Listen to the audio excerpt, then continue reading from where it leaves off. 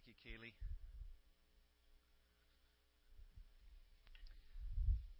Well, it was a few years back.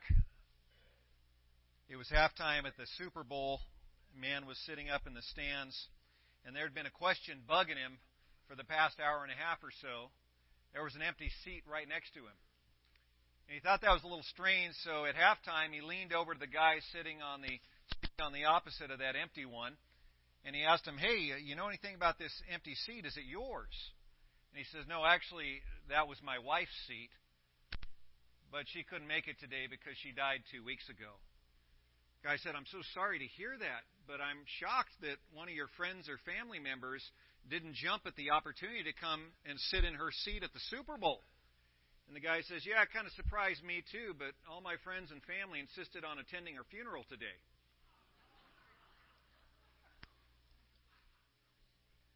I was thinking about that and got to thinking, when it comes to the Super Bowl, we're shocked if there's an empty seat up in the stands, aren't we? But when it comes to Sunday morning in a church service, it doesn't surprise us at all. It's kind of sad, don't you think, that people are much more excited about a sporting event than they are about being with Jesus. Just this morning, I was outside for a few minutes with Manuel, and many of you know Manuel. He's donning the orange vest each Sunday morning. It's oftentimes the first one you see when you pull into the parking lot. And when I walked outside, Manuel was standing there on the sidewalk just facing the soccer fields. And I tried to get his attention from behind, and at first he didn't hear me, and I knew what Manuel was doing. Manuel's a prayer warrior, and he was facing across the street praying for all the soccer players and their families. And so I went up, and Manuel and I talked for a few minutes, and we started praying together for the families across the street, because it's just a reality in our nation today that people do get more excited about a bunch of men throwing around a pigskin or kids kicking a soccer ball than they do about being with Jesus. But today we're going to look at an exception to the rule. As we open our Bibles to Luke chapter 9, Jesus is going to be ministering to 5,000 men, not even counting the women and children in the crowd.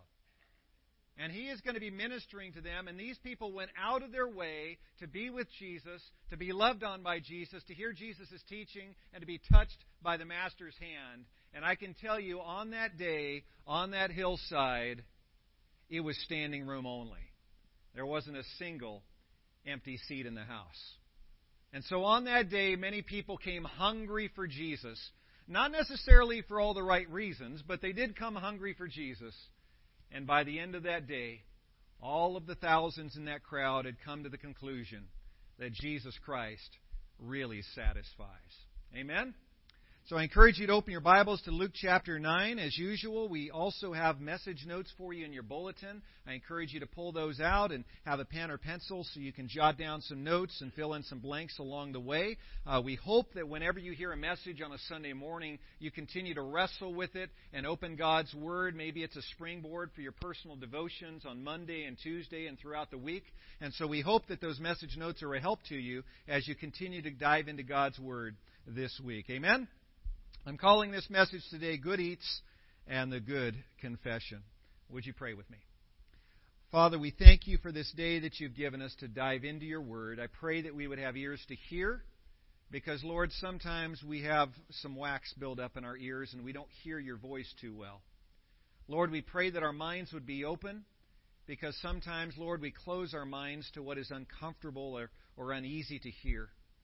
And, Lord, we pray that you would soften our hearts, Lord, because we know that, Lord, our hearts drive our thoughts and our hearts drive our actions. And so, Lord, we pray that we would have those soft hearts that you desire to be within us. In Jesus' name, amen. Amen. So we're in Luke chapter 9, starting in verse 10. Say amen if you're there, please. All right, here we go, starting in verse 10. When the apostles returned, they reported to Jesus what they had done. Then he took them with him, and they withdrew by themselves to a town called Bethsaida. But the crowds learned about it and followed him. He welcomed them and spoke to them about the kingdom of God and healed those who needed healing. Late in the afternoon, the 12 came to him and said, Send the crowds away so they can go to the surrounding villages and countrysides and find food and lodging, because we are in a remote place here." Jesus replied, "You give them something to eat." They answered, "We have only 5 loaves of bread and 2 fish. Unless we go and buy food for all of this crowd," about 5,000 men were there. But he said to his disciples, "Have them sit down in groups of about 50 each." The disciples did so, and everybody sat down. Taking the 5 loaves and the 2 fish, and looking up to heaven, he gave thanks and broke them. Then he gave them to the disciples to set before the people. They all ate and were satisfied, and the disciples picked up 12 baskets of broken pieces that were left over. May God bless us as we study His Word today and hide it in our hearts. Well, you look at those first couple verses, verses 10 and 11, it's helpful to know the backdrop. Most of you, I think, were here with us last week, and you remember what happened in the first 9 verses of the chapter. Remember that at the top of chapter 9, Jesus calls His 12 apostles to Him, and He gives them power and He gives them authority. And for the first time in all of those many months that they had been hanging around Jesus, for the first time, He equips them to go out on their own, 2 by 2, and replicate His ministry. And so it says there early in chapter 9 that once He gave them the power and authority, they were able to go out with that power and heal all sorts of diseases. They were able, with that power He had given them, to cure many who were sick. They were able, with that authority He gave them, to drive out all kinds of evil spirits, and with that authority to preach authoritatively the good news of Jesus Christ that led to people's salvation. And so He sends them out, 6 groups of 2 each, into the surrounding countryside, town by town, and they were on this mission for at least a few weeks, quite possibly even for a few months, going throughout Galilee, replicating Jesus' ministry of healing and preaching that they had observed so closely for over a year. The disciples headed out on foot without a stick for protection, without any change of clothes, without any food, without any spending money. They took off in these teams of 2, packing nothing but the power and the authority that Jesus Christ had given them. And as we saw last week, that's all they needed. As they faithfully obeyed Jesus' command and carried out His marching orders, His mission, God supplied all of their needs according to His glorious riches in Christ Jesus. Isn't God good? All the time. They were doing exactly what He had told them to do, and God met every need as they walked in obedience to His command. So after a period of time, as I said, maybe it was a few weeks, possibly it was even several months, the 12 apostles returned to Jesus, and according to verse 10, they reported to Jesus what they had done. Then He took them with Him, and they withdrew by themselves to a town called Bethsaida. Now, we are able to read about this from all 4 gospel writers. Matthew, Mark, Luke, and John all talk about this retreat that Jesus made. And so as we piece together the details of Jesus beginning this retreat with His disciples after they've returned from that mission He sent them on, as we piece these details together, we can get a better idea of what was going on. So on the screen there, we're going to put a map up for you. So you can see where the red bubble is. That's Capernaum. That's most likely where the disciples returned to Jesus as they came back from their 2 by 2 mission. And so Jesus, we know from the other gospel writers, had them get onto a boat, and they traveled due east to the shores outside of that little town of Bethsaida. And so they traveled due east a few miles outside of the shores of Bethsaida, and from there it seems pretty clear that they went east inland into the hill country, even further outside of Bethsaida. And so He wanted to go to a place that was remote. He wanted to go to a place that was desolate so they could have some 1-on-12 time and debrief and process what had happened on their mission. Now, why did Jesus so intentionally take him to such a remote place?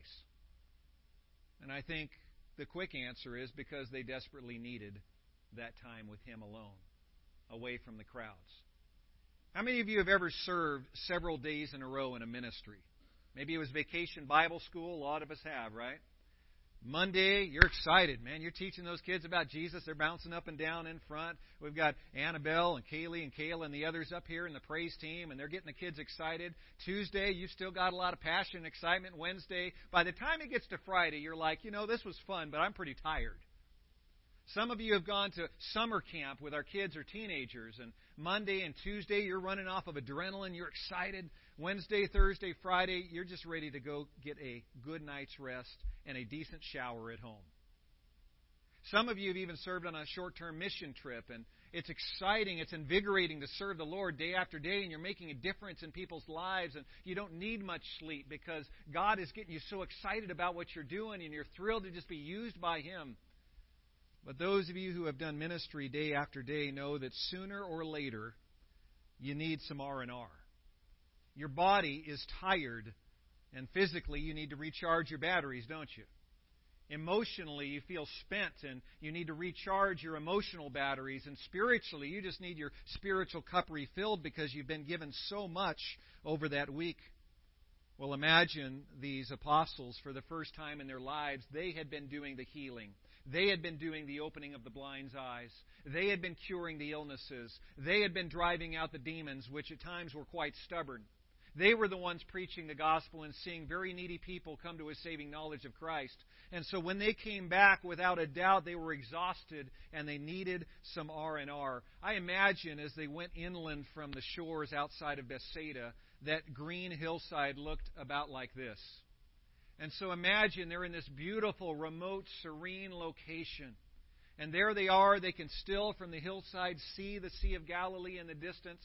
They know their boat's still back there behind the hills somewhere. It's safely anchored. It'll be there when they need it. And so there they are, finally, after all of these weeks of expending so much physical and emotional and spiritual energy, finally they have some alone time with Jesus. But very quickly we read after verse 10 that the crowd starts coming up the hillside, and it goes from this beautiful scene that looks like this to a scene that looks like this. And the disciples' heart must have dropped. Really? Now, some of us in the room today are introverts. An introvert, in a nutshell, is one who does not get energized in groups of people. An introvert oftentimes is drained by being around groups of people. That doesn't mean that an introvert doesn't like people as much as an extrovert does. Many introverts love people. Just the way God has wired them, they tend to be a little more drained around people. How many introverts do we have in the room? You don't have to be ashamed. It's a good thing. Now, in the room, we have some extroverts, don't we? Extroverts don't necessarily like people more than introverts do, but extroverts, the way God has wired us, we tend to be inspired and really re-energized by being around people. If you have an extrovert who is tired and is sitting down and thinking about taking a nap, and all of a sudden a group of people come over to the house, they get their second wind. And they're energized and ready to go. An introvert, if the introvert is tired and sitting down about to take a nap and there's a knock at the door, the last thing that introvert wants to do is answer the door. Because they realize, I need some alone time. I need to recharge my batteries. So we look at this group of 12 disciples. Certainly there were some extroverts. Maybe there were a few of the 12, even though they'd spent all of these weeks ministering to needy people, probably there were a few that said, all right, the crowd's coming, let's go for it. But without a doubt, there were some who, when they saw the crowd coming up over that hillside, interrupting their perfectly beautiful retreat time with Jesus, certainly there were some that said, you've got to be kidding me. Really? We've just spent the last month ministering every single day to needy people. And here come thousands of them to us again. Can't you cut us a break, God? Can't you give us at least one day, one lousy day, without being surrounded by needy people? Have you ever been there? Have you ever been there? Sometimes we're so tired and we're so spent and we're physically exhausted and we're emotionally exhausted and our spiritual cups are pretty empty and we just feel we don't have any left in us to give. And that must have been where at least some of those disciples were. But notice what Jesus does halfway through verse 11. Jesus welcomed them, and He spoke to them about the kingdom of God, and He healed those who needed healing. I love what Mark tells us. Mark includes a little detail that Luke doesn't include. Mark tells us in chapter 6, verse 34, that when Jesus saw the large crowd coming to them, He had compassion on them because they were like sheep without a shepherd. Isn't that good? He had compassion on them because they were like sheep without a shepherd. And that word compassion, guess which Greek word it is? My favorite Greek word in the New Testament. Most of the time when I share my favorite Greek word, I share it in the noun form. That great word, splachna. Say it with me. I love hearing it. Okay, remember, I always have to give the warning, do not spit on the person's head in front of you when you say that word. So normally I share the noun form. Right here is the verb form. It's even better. Splachna is the noun form. The verb form is splachnitsomai. Say that with me. Splachnitsomai. That word splachna literally is translated as guts. It means to have compassion that comes deep from within.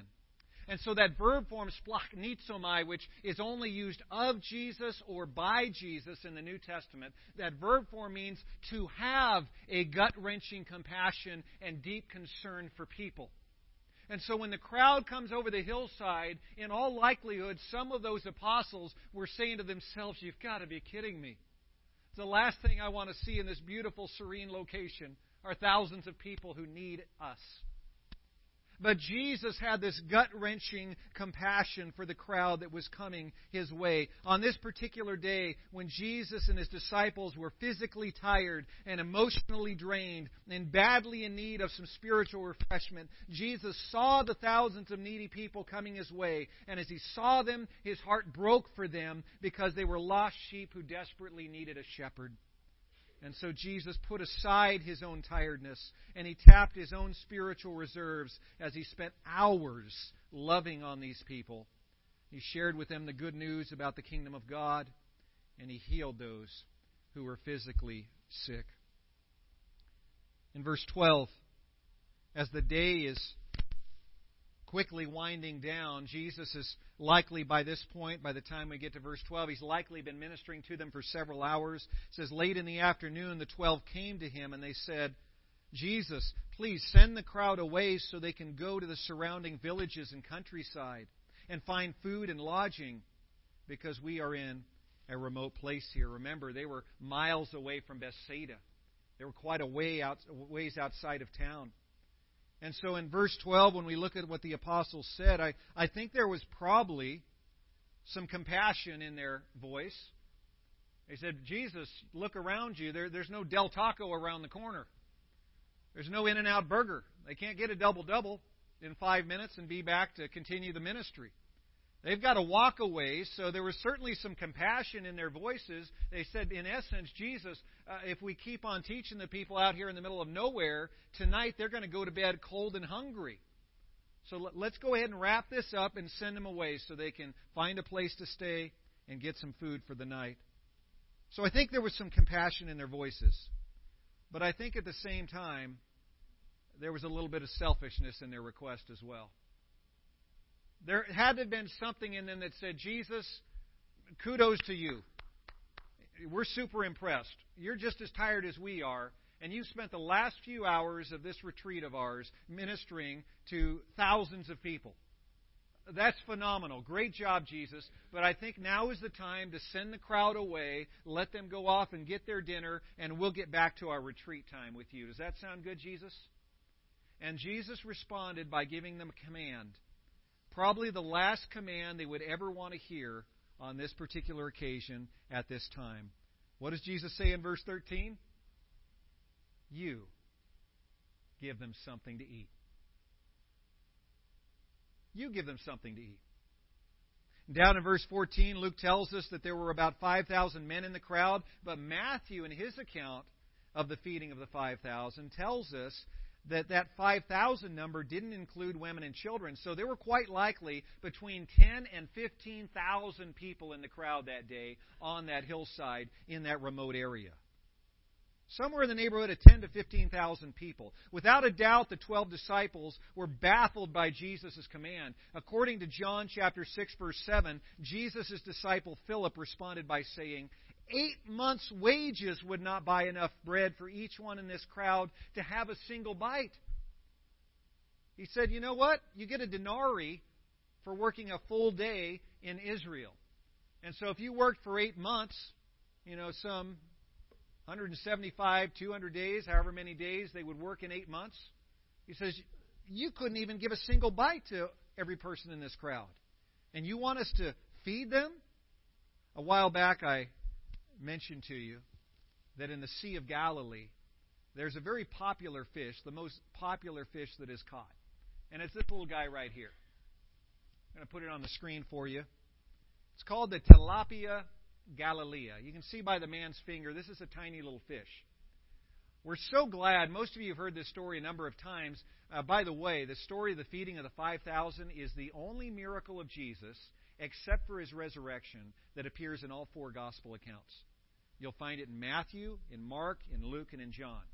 And so I'm so thankful it appears in all these accounts, because John is the one that tells us it was the little boy that brought the 5 loaves and 2 fish to Jesus. John's the one that tells us that. And so Andrew brings that little boy to Jesus, according to what John tells us. Andrew brings the little boy after Philip has already said 8 months' wages couldn't even give everybody in the crowd a single bite. Andrew comes up with the little boy and says, well, he's got 5 loaves and 2 fish, but how far will that go among so many? And so when it says 2 small fish, it was most likely one of those Tilapia Galilea. And the loaves, this one isn't a great rendition of what they would have looked like, because in Israel they always would have had unleavened bread. So you can think of maybe a larger saltine cracker. And so you've got these teeny little fish, the Tilapia Galilea, sometimes nicknamed St. Peter's fish, caught right there locally in the Sea of Galilee. And then these 5 little dinner rolls. It would be fine for a 10-year-old boy, but not nearly enough to feed a grown man, let alone 5,000 men plus the women and children with them. And so here they were with the 5 loaves and the 2 fish, and we can understand why Andrew and the other apostles were feeling completely inadequate to carry out Jesus' command. After all, how on earth could 12 men possibly feed some 10,000 hungry people in the middle of nowhere? The apostles' feelings of helplessness are understandable, aren't they? We can understand why they would be confused. But don't forget what they had been doing over the past month. They had been traveling from town to town, healing all kinds of diseases, curing all types of sicknesses, driving out all kinds of demons left and right. These disciples had just spent the past few weeks doing the impossible on a daily basis. And yet here on this occasion, they seem to be stuck, not figuring out how they could feed so many people. They froze up. I like how Chuck Swindoll comments on this verse. He writes in his commentary, before they had a chance to regain their strength, a sea of people washed up to their hips, bringing with them waves of human need. Isn't that a beautiful picture? You can imagine people coming, just washing up to their hips, bringing waves of human need. These were needy people, and there were thousands of them. Suddenly, he writes, in spite of their recent infusion of divine power, the 12 found themselves powerless to meet the most basic human need of all, the need to eat. Isn't that something? The disciples could open the eyes of the blind, they could make a crippled man's legs function again, but they couldn't figure out a way to feed a hungry crowd. Verse 14, Jesus instructed the 12 to ask the crowd to sit down in groups of 50 each. And so as they sit down in these groups of 50, verses 15 and 16, the people do so. Then Jesus takes that little boy's lunch. Certainly in a crowd of 10,000, there was at least a little more food in the crowd, but the only one that's willing to donate theirs is the little boy. He said, here you go, Jesus, you can have my lunch. And so Jesus takes that little boy's lunch, those 5 little dinner rolls and those 2 little Tilapia Galilea fish, and He lifts them up to heaven, and He prays and He blesses them. And then He starts handing them out to His 12 disciples. And then they probably had some baskets at that point, and so each of the disciples maybe had a piece of that first little fish and a little piece of one of those 5 loaves of bread. And so they are wondering how they hand this out, but they go ahead and hand it out to someone in the front row of the crowd. And as they hand it out, they see that that person takes the bread and takes the fish, but when they look back in the basket, they're shocked because it's still there. And so they're doing a double take. They look and know it's still in the guy's hand that they just gave it to, but at the same time it's here. It's there, it's here. It can't be here because it's there, but it can't be there because it's here. That's weird. They take it out of the basket, and now they're looking more carefully at what they're doing, and they hand it to the second person, and they look again, and it's still there. But now there's two people eating. And so they keep on doing this, and by the time they've fed dozens of people, the bread and the fish are still in the basket. And so they just keep doing it, and they keep doing it, and before they know it, all 10,000 plus people in the crowd have eaten, and the bread and the fish are still in the basket. In fact, if they're not mistaken, there's more in the basket than when they started. And in a crowd out in the middle of nowhere that had hiked miles to get there, certainly there were some hungry men that had seconds and others who had thirds. And if there were teenagers in the group, they probably had fourth helpings. And so they had the bread and the fish still there, and Jesus says, collect the leftovers. And they collect the leftovers, and there are 12 baskets filled with leftovers. Now, the word that's used here, translated as basket, is a Greek word that refers to a mid-sized basket that might be used on a short trip. And we're told that the size of the basket, and the word used here in the original Greek, is large enough to hold enough food for a grown man to eat for 2 or 3 days. So they filled 12 of these baskets, and this is what hit me as I was studying the passage last week. Earlier in chapter 9, when Jesus had sent his 12 disciples out 2 by 2 to go and minister in every town to heal the sick, open the eyes of the blind, etc., when he sent them to do that, how much food did Jesus allow them to take? And yet here we have, after Jesus feeds the 5 to 10,000, how many baskets are left over? How many disciples are there? When he sent them out on their mission, he sent them out with no food. As we saw last week, he wanted them to move quickly. He wanted them to move effectively.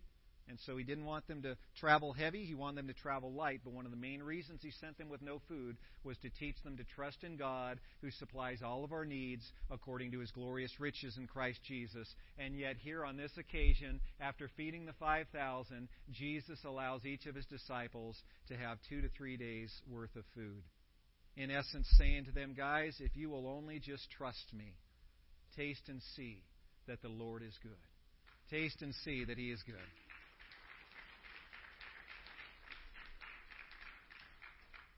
Was it a coincidence that there were 12 baskets and 12 disciples? I don't think so. Jesus always is so good to supply our needs when we walk in obedience to him. Starting in verse 18, it says, once when Jesus was praying in private, notice that there's no transition word here. It doesn't say immediately or the next day. It says once. Luke does not include for us all of the events that preceded after the feeding of the 5,000. You can go to Matthew, you can go to Mark, and you can go to John to find more details about what happened in the days that followed. Luke, for whatever reason, skips ahead probably several weeks beyond the feeding of the 5,000. So he says, once, when Jesus was praying in private, and his disciples were with him, he asked them, who do the crowd say I am? They replied, some say John the Baptist, others say Elijah, still others that one of the prophets of long ago has come back to life. But what about you, he asked. Who do you say I am? Peter answered, you are the Christ of God. Jesus strictly warned them not to tell this to anyone. And he said, the Son of Man must suffer many things and be rejected by the elders, the chief priests, and the teachers of the law. And he must be killed and on the third day be raised to life. He must be raised to life. Now, this is such an important passage, it wouldn't do it justice for us to spend only 5 or 10 minutes on it this morning. And so we'll just touch on it this morning, and Lord willing, we'll spend a little bit more time with it next week. Such an important passage. But I mentioned to you that Luke, for whatever reason, does not include some of the details of what happened in the days following the feeding of the 5,000 that the other gospel writers include. If you were to look at the accounts of the feeding of the 5,000 in Matthew and Mark and John, you would find out that the very next day, according to John, something miraculous happened. After the crowd was dismissed, after the 5,000 was fed, Jesus was spending a little bit of time with His apostles in the evening, and then He told them to get back on the boat and go across back to the other side of the Sea of Galilee. You may remember what happened. They're going across west now, back toward Capernaum in the middle of the night. All of a sudden, one of those storms kicks up again. Not much different from the storm that had kicked up when they were going to the area of the Gadarenes before Jesus had healed that demoniac. And so the storm kicks up, but unfortunately this time, Jesus isn't on the boat. And so they're getting scared, and the waves are beating, and the winds are racing against the sails of that boat. They don't know what to do, and all of a sudden they look out, and who's walking on the water? Hot dog, it's Jesus. He's walking on the water. At first they think he's a ghost, but pretty soon they realize it's not a ghost. Peter says, if you're not a ghost, tell me to walk out on water. And Jesus says, good with me. Come on out here, Peter. So Peter steps out of the boat, starts walking on water. He's doing pretty well as long as he focuses on Jesus, but he takes his eyes off Jesus. What happens? He starts sinking. He flaps his hands. He can't fly. That's not working. He sinks down. Jesus reaches, pulls him up. They both get on the boat. The storm calms down. The very next day, the crowd is there again, just in a different place this time, and Jesus teaches them about Himself being the bread of life. John shares that with us.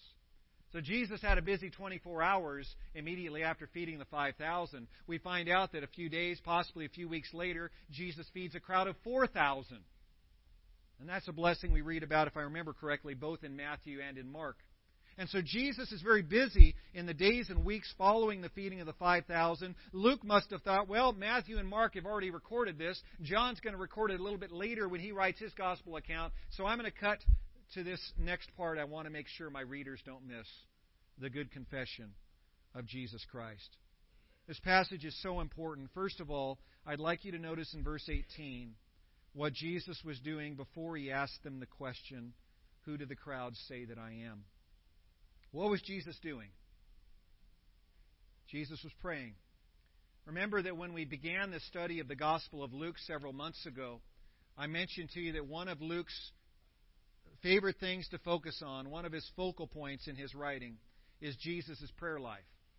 If you go back and look in the early chapters of Luke, you find that when John the Baptist, his birth is being announced for the first time to his father Zechariah as he's there offering incense in the temple. What's Zechariah doing? Zechariah is praying when the angel comes and tells him about John the Baptist's birth coming. And then Jesus, when He begins His ministry, if you look at chapter 3, Luke is the one gospel writer that tells us exactly what Jesus was doing when the Holy Spirit descended upon Him from heaven. Remember what He was doing? He had just been baptized. As He was coming up out of the water, He was praying. And as He was praying, the Holy Spirit came upon Him in the form of that dove.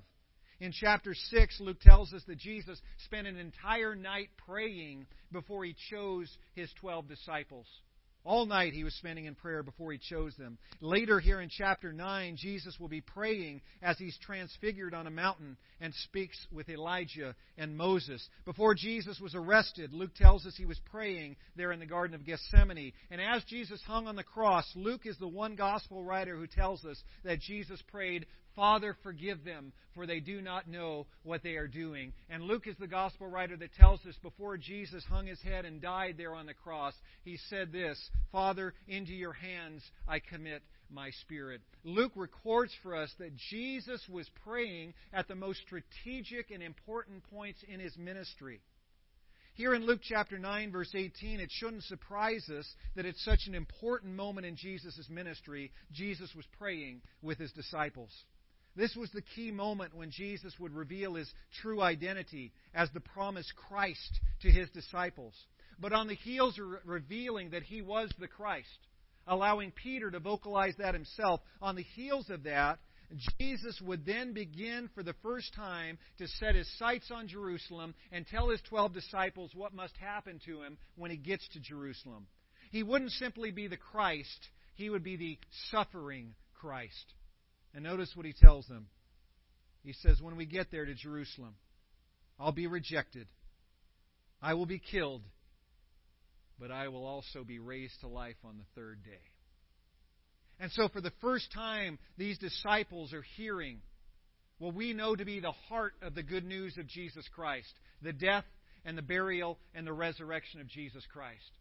And they are thrilled to be able to know that Jesus is the Christ, but their hearts must have sank, and their minds must have been filled with confusion if for the first time He's letting them know that He's not going to be a victorious Christ leading an army against the Roman Empire. He's going to be a suffering Christ. Just according to Isaiah chapter 53, who is going to be bruised for our iniquities and crushed for our sins. The weight of all the world's sin will be laid upon Him. All the iniquity of the world will be placed on Him. And the disciples at this point in time could not even begin to wrap their minds around what Jesus was saying. But He told them here, and as we see the chapters unfold leading up to Jesus' crucifixion, we'll find Jesus several other times revealing this reality that He was going to be headed for the cross for the sins of mankind. We'll look at that good confession a little more closely next week, but I want to make sure that you have with you today 3 important lessons from the passage we've looked at today. Here it is. Lesson number 1. If you have those message notes handy, this is on the back. You can jot down a few blanks there. Lesson number 1. Here it is. Sooner or later, needy people will interrupt your R&R. And when that happens, Jesus calls you to tap your physical and spiritual reserves and serve them with compassion. Amen? Sooner or later, needy people will interrupt your needed R&R. When that happens, Jesus calls you to tap your spiritual and physical reserves and serve them with compassion. How many parents do we have in the room today? How many of you moms would say, you learned this lesson within the first 24 hours of your baby being born? I would imagine that there is not a more needy creature on the planet than a newborn baby. Moms, would you agree? Dads, would you agree? Oh, some of you saying your husband? I didn't hear that, so I'll ignore that. The most needy creature... that is pretty funny. The most needy creature on the planet... My wife better not have said amen to that. The most needy creature on the planet has to be a baby. You see, when a baby is hungry, that baby will start to scream. When the baby eats, but then has a gas bubble, that baby will scream. When the baby has a wet diaper, she'll scream. When she has a dirty diaper, she'll scream. If someone comes up and looks in the baby's face and starts doing this, oh, aren't you a cute little thing? And the baby thinks that person sticking their face in my face is ugly and's got bad breath, that baby will scream. And if the baby has nothing better to do, the baby will... That's what babies do. They're incredibly needy, and I kind of think, moms and dads, that God allowed babies to come into our homes to teach us a little bit of splachnizomai compassion. You've got this little baby that you would give your life for, who wakes you up time and again in the middle of the night, just when you drift off to a nice deep sleep and that wonderful dream is coming. All of a sudden, as you're dreaming about fields of lilies and a table full of your favorite foods and a beautiful vacation with the waves crashing, all of a sudden, you hear it in the monitor, the baby's screaming and wakes you up from your dead sleep. And because you love that baby, you go in and you take care of whatever that need is, whether it's the wet diaper or the dirty diaper, whether it's the bottle that's needed or the burping that's needed, or maybe something is just crimping at its skin and it's pinching the baby, and you figure it out, and in compassion, you bring that baby to a place of rest and peace, don't you? And I can't help but think that maybe, parents, God gave us that baby as a taste of what was inevitably going to happen as we follow Jesus Christ, and we will have individuals come into our lives that are just as needy as that baby, but aren't nearly as cute. We'll have individuals come into our lives that are just as needy as that baby, but aren't as adorable in the family photos. And Jesus wants us to understand that when your physical tank is empty, and when you feel emotionally spent, and spiritually you feel like you don't have anything more to give, Jesus in essence says, trust me. Disciples, I know that you had every intention of being up on this beautiful hillside and spending the next few days, just the 12 of you and me. And I know it feels like your wonderful plans for a retreat have been terribly interrupted by these needy people. But trust me. Trust me. And you will find that as you walk in obedience to my commands, you will be able to tap some reserves that you didn't know existed. When Jesus Christ puts a needy person in your path and you think you have nothing left to give that person, you better believe that you do have something to give that person. Otherwise, your all-knowing Savior would not have put that person in your path in the first place, would He? He knows you, He knows me better than we know ourselves. Jesus Christ says, I want you to have that splachnitzomai compassion, that gut-wrenching compassion, even when you believe you have nothing left to give. Christianity is about many things, and one of the main things Christianity is about serving people. We serve our Lord, and we serve people. Lesson number 2. The disciples' power to do the impossible could never be separated from their ongoing dependence upon their Master. Both for them and for us, Jesus is the supply, and we are His conduits. I find it a little bit baffling that Jesus' apostles could drive out any kind of demon and heal any kind of disease and cure the sick and lead people to Christ, and they couldn't figure out how to feed a few thousand people. I find that a little baffling, but I think one of the lessons Jesus was teaching them is to constantly depend upon Him. Even if I have given you the power to heal, even if I have given you the authority to preach my word, every single day you need to come to me and be dependent upon me, because, disciples, I am ultimately the supply of all miracles. Disciples, Jesus says, I am ultimately the one who brings the healing. I am ultimately the one who will soften a hard heart so you can see someone saved. And so you have to constantly come to me for the supply, but make no mistake about it, I choose to use you as a conduit through which I touch this hurting and desperate world. So when needy people come to you, you lean hard onto Jesus. Because without Jesus, we are nothing. We can do nothing apart from His strength and His power and His authority. But as you lean on Jesus, don't step back and say, okay, you take care of it.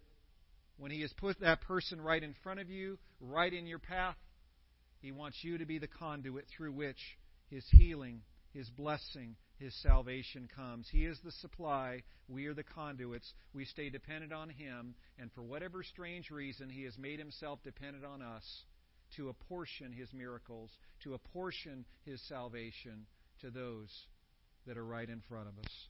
Jesus is the supply. We are the conduits. Finally, lesson number 3. Jesus' greatest ministry moments came on the heels of deep personal prayer.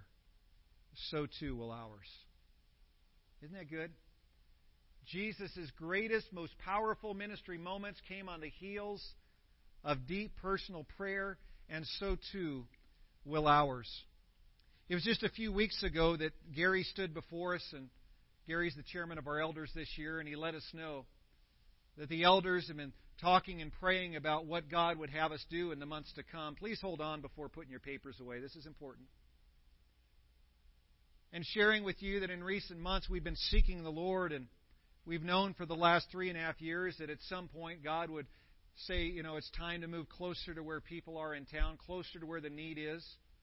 God opened the door with the selling of this building 1.5 years ago, and in recent months we've been praying, God, we want to know what your timing is.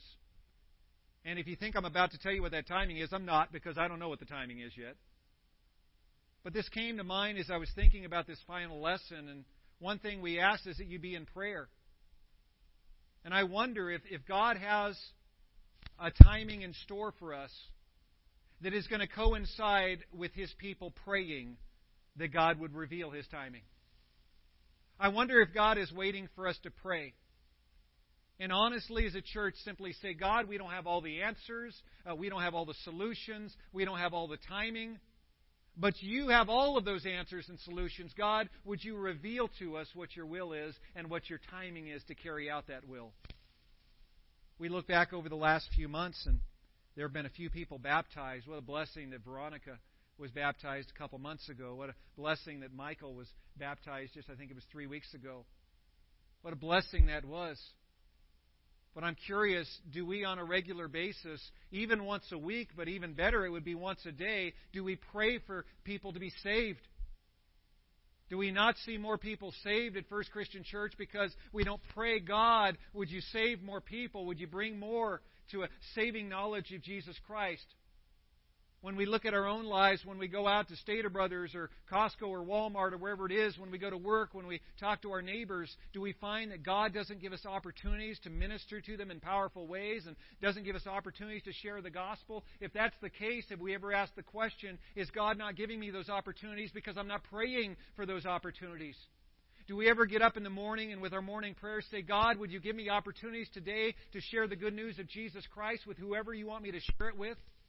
God, would you give me opportunities today to speak encouragement into the lives of someone who is depressed or discouraged? God, would you give me opportunities to serve you today? Do we ever pray, God, First Christian Church does some wonderful ministry, but God, would you allow us to do greater ministry than we've ever done before? Could you allow us to do exceedingly abundantly beyond anything we ask or imagine?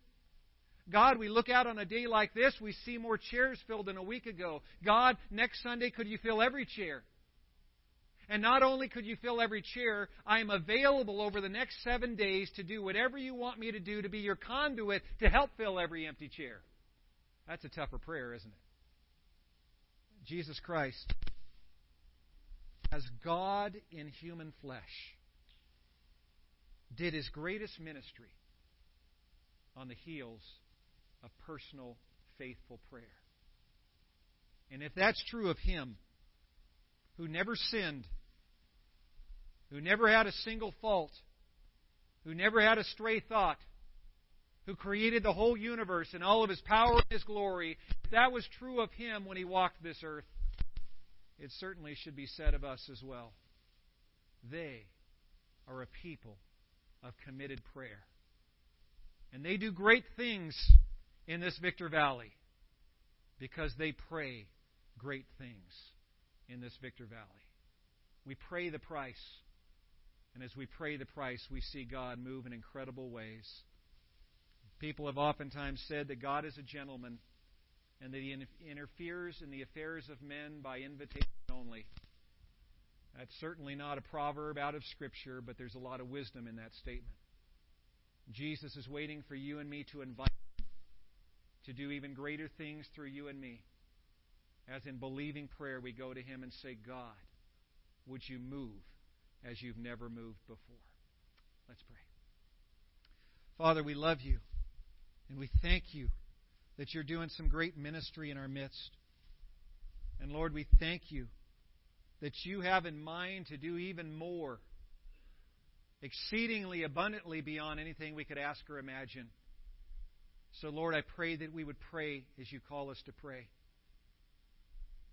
Lord, you say elsewhere in your word, as you were speaking to your disciples, you said the harvest is plentiful and the workers are few.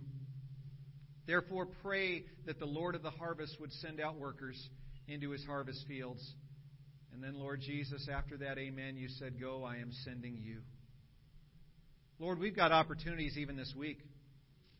Whether it's tomorrow night's prayer meeting, we can come, Lord. Even if we're not used to coming, we can come and pray for each other and pray for those in this valley that need Christ. But Lord, on Tuesday, we'll have probably dozens of people come into our church building here, coming for food. And Lord, you could give us opportunities on Tuesday to share the good news of Jesus Christ with them and see lives changed. On Wednesday, Lord, over there at Center Street Park, as the Rescue Mission does that Easter extravaganza outreach, Lord, last year there were over 4,000 people there. Thank you for giving me the opportunity to step up on that stage this Wednesday and share the good news of Jesus Christ. I pray that people would listen. And I pray that some here would go see Christy after today's service and say, what can I do to help at that FCC table to invite people to church on Easter and share the good news? Even if it's out of our comfort zone, Lord, I pray that we would respond and take advantage of that opportunity. Lord, on Thursday with our women's Bible study, on Friday with our youth night. And all of these opportunities we have as a church this week, Lord, I pray that we would roll up our sleeves and that we would prayerfully say, God, whatever you want to do to work through me to touch lives, I ask you to do so in Jesus' name. Lord, may we be prayerful. May we be willing vessels, Lord, ready to be used by you. And I pray if there's anyone here today who needs to accept Christ as Savior, that they would not make the most foolish decision they could ever make, which is to walk away from you. I pray, O God, that lives would be transformed in this place even today. As we make that invitation to come if you need to receive Christ, I pray that those would come who need to. And those who need prayer, I pray that they would come as well. In Jesus' name. Amen. As our praise team comes up, if you're here today and you need prayer, or if you're here today and you need to accept Jesus Christ as your Lord and Savior, if you know your sins are separating you from God and you need those sins to be washed away,